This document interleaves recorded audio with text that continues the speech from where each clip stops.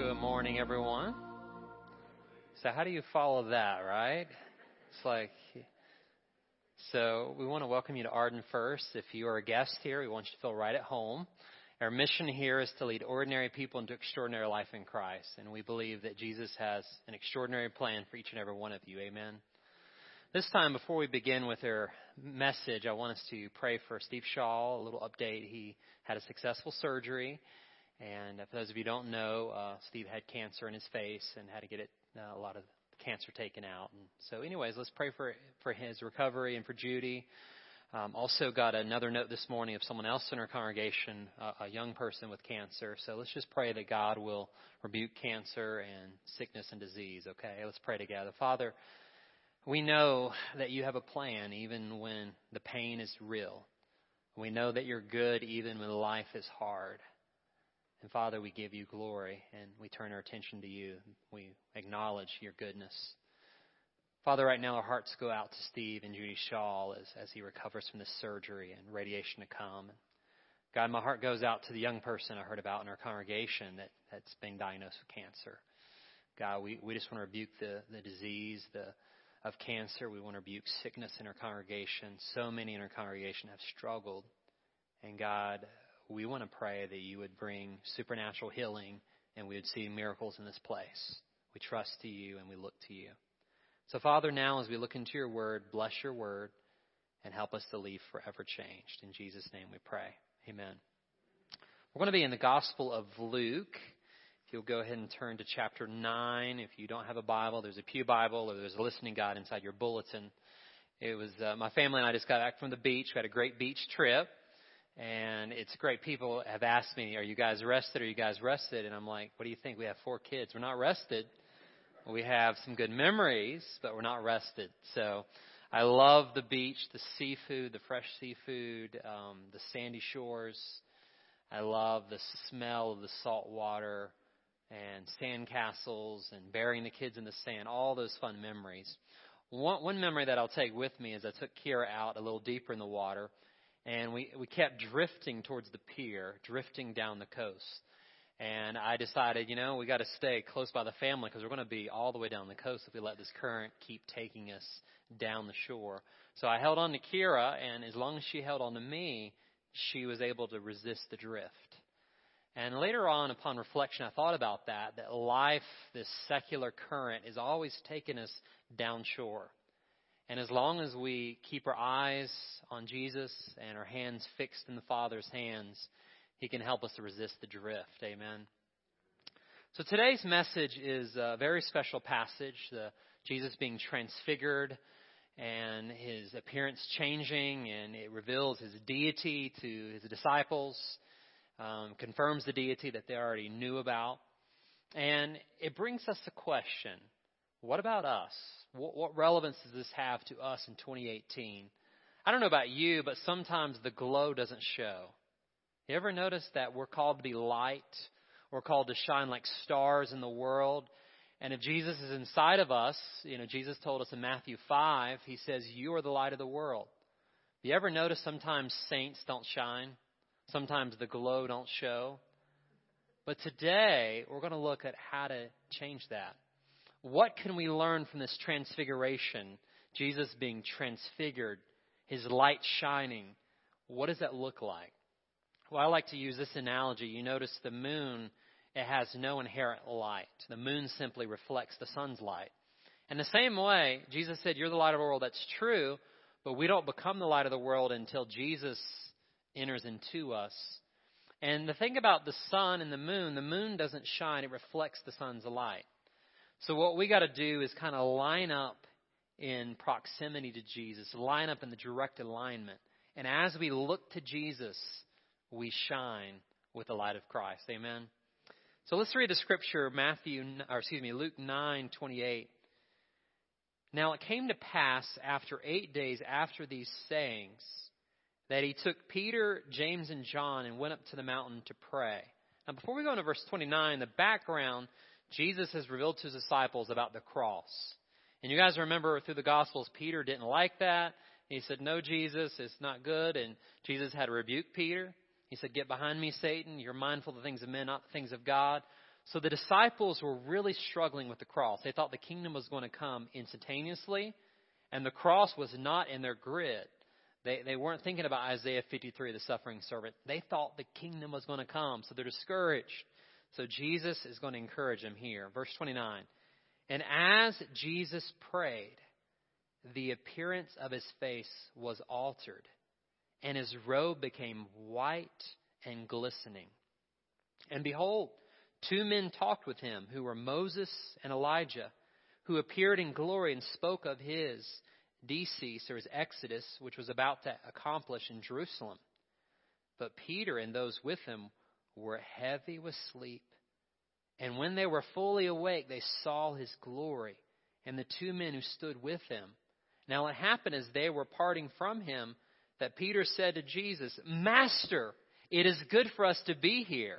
Let us make 3 tabernacles, one for you, one for Moses, and one for Elijah, not knowing what he said.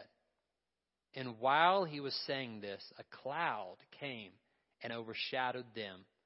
And they were fearful as they entered the cloud.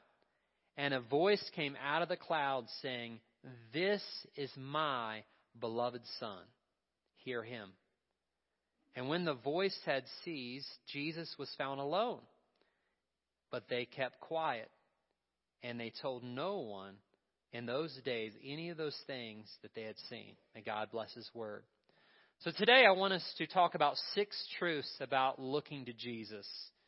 If you want to be more radiant in your Christian life, if you want the glow to show, if you want your light to shine, we have to look to Jesus. So the first truth is this. Number 1, look to Jesus as an example of prayer. I can still remember I was telling the Wednesday night audience a few weeks back that my grandmother, I was given one of my first sermons when I was 14, 15. And my grandmother asked me, Are you prayed up? And I was like, what does that mean? I always thought pastors just got up and, opened the Bible and started preaching. And I had no idea you're supposed to pray before you preach. No one ever told me that. So I was like, no, I'm not. So I went in my grandmother and grandfather's bedroom, which is not far from the church, and prayed. And from then on, I hear her voice in my head, Are you prayed up? Have you prayed before you preached? Because it's important prayer. And if you look at verse 28, it says, after 8 days after these sayings. Notice he took Peter, James, and John. And these are the inner circle. These are the 3 that seem to go with Jesus a lot of places the other disciples do not get to go. And I asked the first service, why was this? Why was it Peter, James, and John? Was Jesus playing favorites? Was it the inner circle? And one of the guys in the audience rightly said in the Old Testament, you have to have 2 to 3 witnesses. And this is something to realize. Jesus did pour into Peter, James, and John, but there was a reason. One of the reasons was you had established things by 2 or 3 witnesses. So with Peter, James, and John, you always had 3 witnesses for special miracles that the other disciples didn't get to see. So he takes Peter, James, and John, and notice throughout the Gospels, Jesus is constantly getting away to pray. Now, have you ever heard, I'm too busy to pray? I know we may have said that. I would say you're too busy not to pray. Because Jesus, think about it, he had the mission to save the whole world, and yet he always took time to pray. And I think personally and corporately as a church, we need to create a prayer culture. And this is in your listening guide. How do we create a prayer culture personally and also corporately? Well, a few things if you're taking notes. Number 1, prayer should be vertical before it's ever horizontal. Prayer should be vertical. In other words, have you ever been in a prayer service and the first things out of everyone's mouth is sickness and suffering, and all those things are valid, but you remember the Lord's Prayer, how does it start off? Our Father who art in heaven, hallowed be your name. But for those of you who are type A, driven personalities, you like to get straight to the chase, and we go straight to the problems. But let me remind you that God is not a cosmic slot. You don't put a prayer coin in and pull the handle down and hope that something great comes out. It's a relationship. So how do you feel if your own children or grandchildren come to you and instead of saying, I love you, I'm so good to see you, they go straight for the chase and ask you for something? Does that encourage you to want to give them something? So think about the Heavenly Father. It's a relational thing. So you got to go vertical. So before you start with your problem, you always start with praise.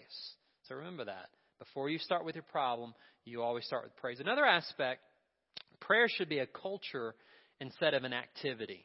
Prayer should be a culture. So I share this with the missions team. Glenda does a great job leading. And by the way, we've got a ton of mission activity going on. Encourage you to sign up for one of the eight activities going on. But one thing about the missions team is we exist not to do missions for the church. We exist to inspire the church to be on mission. And it's the same thing with prayer groups. Prayer groups, their goal is not to do the praying for the rest of us. Their goal is to cover us and encourage us to be prayer warriors ourselves. It's wonderful if groups of people pray. It's even more wonderful if everybody is in a culture of prayer. And it says it like this in Thessalonians. Paul said, pray without ceasing. So here's the thing in Baptist churches, no matter what ministry, it could be the missions committee, it could be another team. We like to make things into programs. And programs can be good, but they should never be the end in of themselves. So I would encourage you, and I know the prayer ministry would amen this, let's not let one group do the praying for all of us. Let's all create a culture of prayer. Amen? And I would encourage you, by the way, if you can get up at 9 o'clock, there is a prayer group, and they would love for you to join them while we're talking about prayer. Number 3, a third aspect of prayer, prayer should move us closer to God and to each other. Have you ever been in a church service where you felt more disconnected than closer to God? Have you ever felt sometimes that a service turned into a gossip session? So-and-so did what? What? So-and-so run around who? And you're like, and it becomes gossip issue. Listen, prayer is vertical, and it's also horizontal, that we encourage and build each other up. So my heart for Arden First is that when we pray, when we go to classes, it's always going to lift us up towards God and always lift one another up. Amen? So Jesus was an example of prayer. So being prayer is such an amazing and powerful thing. Why don't we do it more often? I think prayer, you could use an analogy of exercise. How many of you enjoy exercising? Only those of you are in the habit of doing it, right? Who raise your hands. But before you got in the habit of doing, you really didn't enjoy it. It was work. In the same way, this is advertisement for the 9 o'clock prayer group. They would encourage you, for those of you who get up early, come on and pray. Be a catalyst for the entire church. We want to create a prayer culture. And the thing about it is it's hard. But you know what? Once you get to doing it, and it's relational, and it's vertical, and it has horizontal implications, it sets a fire with the church. Amen, Kirby? Let us do that. So number 2, not only do we look to Jesus as an example for prayer, but notice what happened in Jesus. He was transformed through prayer. Now, we're going to talk about this whole transfiguration and what it meant. But notice, this is a phrase I never even thought about. It says, as he did what? As he prayed. The appearance of his face was altered. And his face and his robe, everything began to shine white and glistening. Now, here's the thing.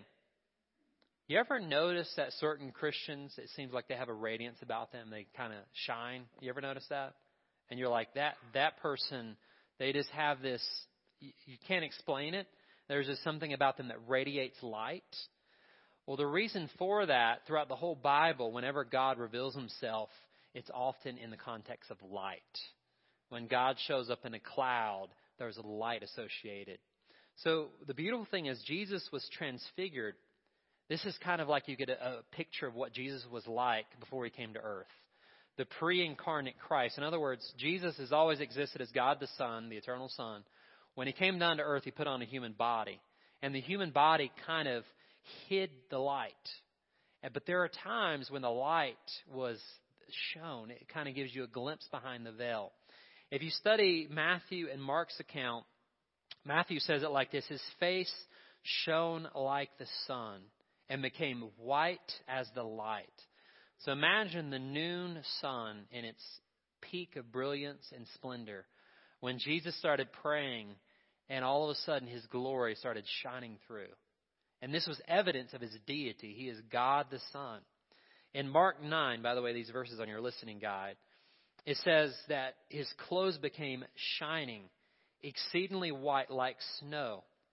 And he says, as such as no launderer on earth can whiten them. I don't know if Mark had a bad experience with a dry cleaner, but he said, no one can make it this white, not even someone that bleaches clothes. So think about it. Jesus' glory and his splendor. Now here's an encouragement to all of us.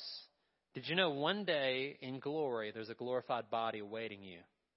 And it's going to be like Christ's body. So for those of you who walk around backs hurting, arthritis in the knees, your voice quivers, your hands shake, on the other side of glory is a glorious body waiting for you. The Bible calls it your glorified body. So if you get up in the morning and look in the mirror and it's not what it used to be, there's good news. There's glory on the other side. So as I like to joke, it's not your best life now, it's your best life later. You've never had a glorified body.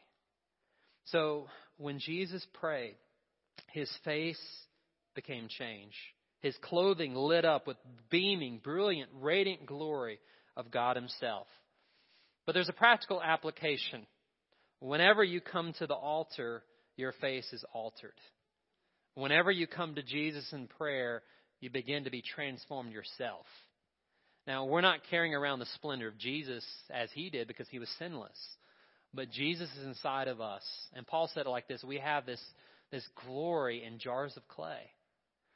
And how do you explain the glory of God? How do you paint a picture of it? The best description I've ever heard is the glory of God is the physical manifestation of all his attributes. So God is love, but what does love look like? God is kind and he's just, and all the attributes mentioned in all 66 of the books of the Bible, the glory of God is when he physically manifests it where you can see it in visible, tangible terms. So here's the thing. Jesus said, by this people you know you're my disciples. By what? How you love each other. Did you know that treating someone with kindness is letting the glory of God shine through you? Did you know that opening your home to someone and sharing a meal with them? Someone in the first service shared about how someone invited them over their home after church and spent like several hours with them, just pouring into their lives. This young couple, an older couple, invited them over. And that's like God radiating through them the love of Christ. You will know you're my disciples, Jesus said, by how you love one another. So how do we let the light of Christ shine through us? Well, I'm glad you're asking that question. A few things. This is in your listening guide. Number one, this is just practical tips. Let Christ shine through you as you allow him to live his life through you. The scripture I mentioned at the beginning of the message, Jesus said, you are the light of the world. Now, we think of Jesus as the light of the world, and he is, but Jesus pointed to us and said, you're the light of the world. But remember, we're just like big balls of dirt, like the moon. And Jesus is inside of us. But if we align and we become Christ-centered, all of a sudden the glow begins to show. Number two, remember that you can't whine and shine at the same time. You ever know and see certain saints? It seems like they've been baptized in lemon juice. They walk around complaining and griping, and I'm one of them too sometimes. And I have to apologize when I do it because I'm reminded of the scripture Paul said in Philippians 2. He says, do all things without complaining or disputing. Now, I like that verse, but the word all, like never whine, never complain, that's hard. But remember, when the saints don't shine, it's because you begin to whine. You can't whine and shine at the same time. So look at the person next to you and say, you can't whine and shine at the same time. God wants your glow to show. So let him shine through you. So, I didn't know I'm a rhyme. I'm a poet and didn't even know it. Rhyme all the time. I just can't help it. So, what is it, and this is audience participation for this question, what does it mean to become more like Jesus? What's the old Bible word we use? Sanctification, right? And that simply means becoming more and more like Jesus. And in your listening guide, if you'll look at 2 Corinthians 3:18, it says, but we all with unveiled face, beholding as in a mirror the glory of the Lord, are being transformed in the same image from glory to glory, just by the Spirit of the Lord. In other words, when we're Christ-centered, we choose to allow him to live his life through us, all of a sudden we begin to shine and God begins to transform us. As Romans 12:2 says, be not conformed, but be transformed by the renewing of your minds. In 2 Corinthians 4:6, if you're taking notes, you might want to write this down. 2 Corinthians 4:6. It says, for God who said, let light shine out of darkness, made his light shine in our hearts to give us the light of his knowledge of God's glory in the face of Jesus Christ. So God's glory is seen in the face of Jesus Christ. But here's the question. Jesus is now at the right hand of God. He's invisible right now to us down here on earth. So how is the glory of God going to shine in the face of Christ if Christ is in heaven? Through you. You are his body. That's why Jesus said, you are the light of the world. As long as you let me live through you, you'll shine. Number 3, someone say, look to Jesus. Look to Jesus and reflect upon his sufferings upon your behalf. Look at verse 30. And behold, 2 men talked with him who were Moses and Elijah. Now, why Moses and Elijah? Why not David? Why not the man after God's own heart? Why would Moses and Elijah be there?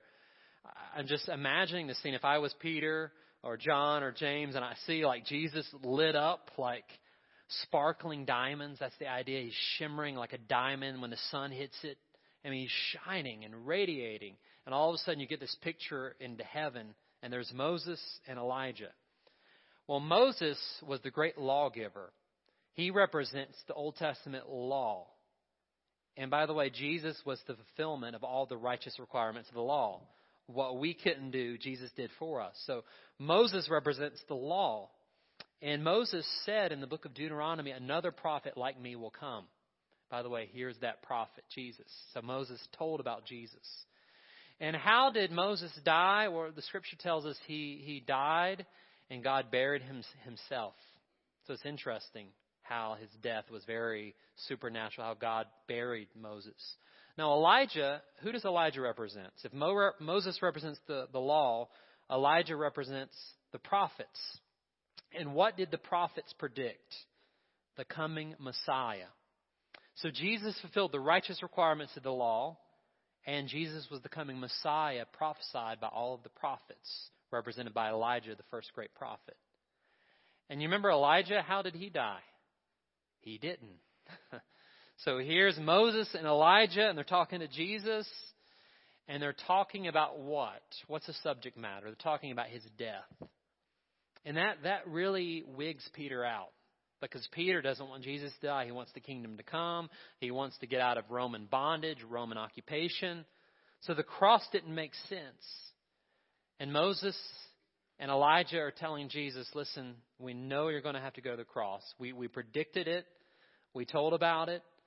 But this is the only way. And I can imagine they encouraged him. They said, you are the fulfillment, which Jesus obviously knew being God. But they encouraged him and they spoke comfort and peace to him. Because through Jesus, the whole world could have the opportunity to be saved. So, notice in verse 31, I want you to read verse 31. It said that Moses and Elijah, who appeared in glory and spoke of his decease or his exodus, could also be translated, which he was about to accomplish. So, what does Exodus remind you of? Moses, right? And what did Moses do in the Exodus? He led the children of Israel out of slavery. Jesus is greater than Moses. He's leading us in Exodus out of sinfulness and captivity so that we can be free. And if the Son sets you free, you're free indeed. 1 Peter 2:24 says it like this. Jesus himself bore our sins in his body on the cross, that we might die to sins and live for righteousness. By his wounds you have been healed. So Jesus died in your place so that one day he could take you to his place. Jesus wore your sin so that one day you could wear his righteousness. Jesus loved you to death, his death, so that one day he could love you to life even when you were spiritually dead. Amen. Number 4, look to Jesus and don't allow earthly slumber to keep you from heavenly splendor. Look to Jesus and don't allow earthly slumber to keep you heavenly splendor. I was reflecting recently about my pre-married days, and my wife and I, we just celebrated 9 years of being married. And when I was single, I was in college, seminary, didn't have a lot of money, but I was very friendly. So I would ask people, hey, you have a home where? Can I crash? Can I couch surf, as typical college students do? So I would travel all over the place and just crash on people's couches, wherever, as a lot of college students do. So one of my friends had a home in San Francisco. There was another one that had a parsonage in Los Angeles. So we were like, okay, me and 2 seminary friends said, listen, let's fly into San Francisco. we'll get a rental car, drive down, I think it's Highway 1, Pacific Coastal Highway, and let's just see the sights and sounds of California. So we flew into San Francisco, explored the city, started driving south down the coast. So when we got to Los Angeles, I was so tired. I said, guys, you guys go ahead and explore. They were going to go to Hollywood, the Star Walk, where it has all the famous, stars and where people lived and where all the celebrities hang out. And to this day, I kind of regret I slept through Hollywood. I stayed. You guys go. I'm going to crash. I was so tired. I missed the splendor of the stars. And as I look at this scripture, they're seeing on a completely different level, an infinite higher level, Jesus in his glory showing, and they're sleeping through at least the beginning of it. Don't slumber while Jesus is showing his splendor. In churches, I wonder how many of us commit the same mistake. God is moving, he's working, but we're over here and we're in our spiritual slumber. Or we're in the biblical land of Nod and we're just hanging out and God is doing miracles and wonders and signs and we're just in slumber. Notice the disciples did not see the glorious appearance until they woke up. And the same is true of us as saints. God is moving and working all around us, but let us not slumber. Let us not get comfortable where we're at. Because, church, until the last person has accepted Jesus, there's still work to be done. Amen. Number 5. Someone say, look to Jesus. This is one of my favorite points of this message. Look to Jesus and don't get distracted by other dazzling disciples. So Peter gets caught up and he gets enraptured in this moment. And he says, Jesus, it's so good for us to be here. Let's build 3 shelters, one for you and one for Moses. And how about Elijah over here? And by the way, the timing was impeccable because this, in the Jewish calendar, this happens during the Feast of Tabernacles where they would set up these shelters. This happens at the exact same time. So Peter was thinking, we're here on the mountaintop, but in Jerusalem, they're hanging out in these little shelters, these little, like booths they're made of, leafy branches. So why don't we have our own tabernacle celebration? As Warren Wiersbe once said, he said this was the greatest Bible conference ever had. I mean, imagine Moses, Elijah, and Jesus. Imagine the 3 greatest preachers, and you're like, imagine the conference that was going on that mountaintop. Talk about hallelujah, glory came down. So Peter's like, let's capture this moment. But all of a sudden, this cloud appears. And for the Jewish person listening to this, the Jewish person that be present, it would remind them of the Old Testament, how God showed up in a cloud that was lit up. You remember the pillar of fire and the cloud, and whenever they dedicated the temple, the cloud would come down and the voice of God, and they'd hear thunders and lightnings in the cloud. And so God, who is spirit, and to a physical person, he's invisible because we're not in a spiritual body yet. But God, who is invisible, shows himself in tangible form in light, whenever you see light. So here you have this light, and Jesus is lit up. The Bible says his face is shining like the sun, and his clothes are radiant and sparkling. As I mentioned, it's like a diamond being hit by the light, sparkle and glitter, and it's just so bright. And there you have heaven kind of open up, and Moses and Elijah, and Peter's like, hey, let's camp out here forever. Let's capture this moment. And the voice of God rebukes Peter. By the way, this is not the first time Peter's been rebuked. He's been rebuked by God the Son. Now he's being rebuked by God the Father. And God still uses Peter. This encourages me. So if you've ever been rebuked by God, done something, said something you shouldn't, always remember all you have to do is ask for forgiveness. Jesus was rebuked by 2 members of the Trinity, and God still used them to build the church. Somebody say amen to that. So this voice comes out and says, this is my Son. Listen to him. And it reminds me of the old hymn, turn your eyes to Jesus. Look full into his wonderful face. And the things of this world will grow strangely dim in the light of his glory and grace. So, here's the takeaway before we go to the last point. There's a lot of people you guys enjoy and listen to. And a lot of you love the Beth Moores and the David Jeremiahs, and they're great. We need to learn from them, but never get fixated on a disciple, a dazzling disciple. Never fall in love with someone to the extent that if they mess up, you're going to get, your faith is going to flounder. Turn your eyes to Jesus because He'll never let you down. Others will leave you. Christ never will.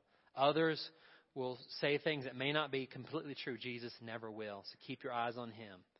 Finally, number 6, look to Jesus and discover that when all you have is Him, you have everything. Look at verse 36. When the voice had ceased, Jesus was found alone. But they kept quiet, and no one told no one in any of those days what they had seen. Anybody ever heard of Florence Chadwick? This is before my time, but on July 4th, 1952, this is 4th of July, she attempted to become the first woman to swim from Catalina Island to California coast. It was over 20 miles. So she had swam the English Channel back and forth, became the first woman to do that. So Florence decided, I'm going to be the first woman to swim from Catalina Island off the coast all the way to the coast of California, over 20 miles. So on that 4th of July, cold, foggy morning off the coast of California, she jumped in and began to swim. And she swam and swam and swam. Hours had passed and hours had passed.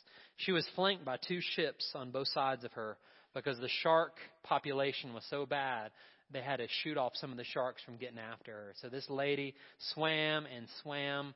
She had been in the water for 15 hours, and she was about to give up. But her mother was on one of the boats and said, Catalina, keep going. You're so close, honey. Keep going. And according to reports, she swam for 1 more hour, and then she said, I can't go any further. Get me out. So they got her out, and all of a sudden, when they went through the fog, it was such dense fog, she realized she was only less than a mile from the coast, 1 mile away. And she was just in such tears. She said, if I ever get a chance, I'm gonna beat the record. I'm gonna make it. So 2 months later, this is a picture on here. 2 months later, she swam. It was a foggy morning as well. She kept swimming and swimming and swimming, and she beat her record, and she swam to the very end. And she told news reporters, the first time, I'm not making excuses, I would have made it had it not been for the fog. I could not see the shoreline. So what I did the second time is I got a mental image of the shoreline. And as I entered into the fog and couldn't see, in my mind's eye, I could see the shoreline. And that's how I made it through. Friends, we live in a world that's very foggy.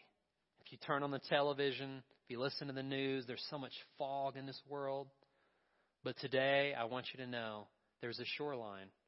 And as long as you keep your eyes on Jesus, as long as you keep your eyes fixated on His glory and His splendor, the things of the world, they're not going to fog up your vision. The things of this world aren't going to discourage you long term. Today, we talked about looking to Jesus as an example of prayer. We talked about looking to Jesus to be transformed through prayer. Look to Jesus and look at His sufferings on our behalf, that He took our sin so that we could take His righteousness. Look to Jesus and don't allow earthly slumber to keep you from heavenly splendor. When God's moving, let us be alert and awake. Look to Jesus and don't get distracted by other dazzling disciples. Moses and Elijah are great.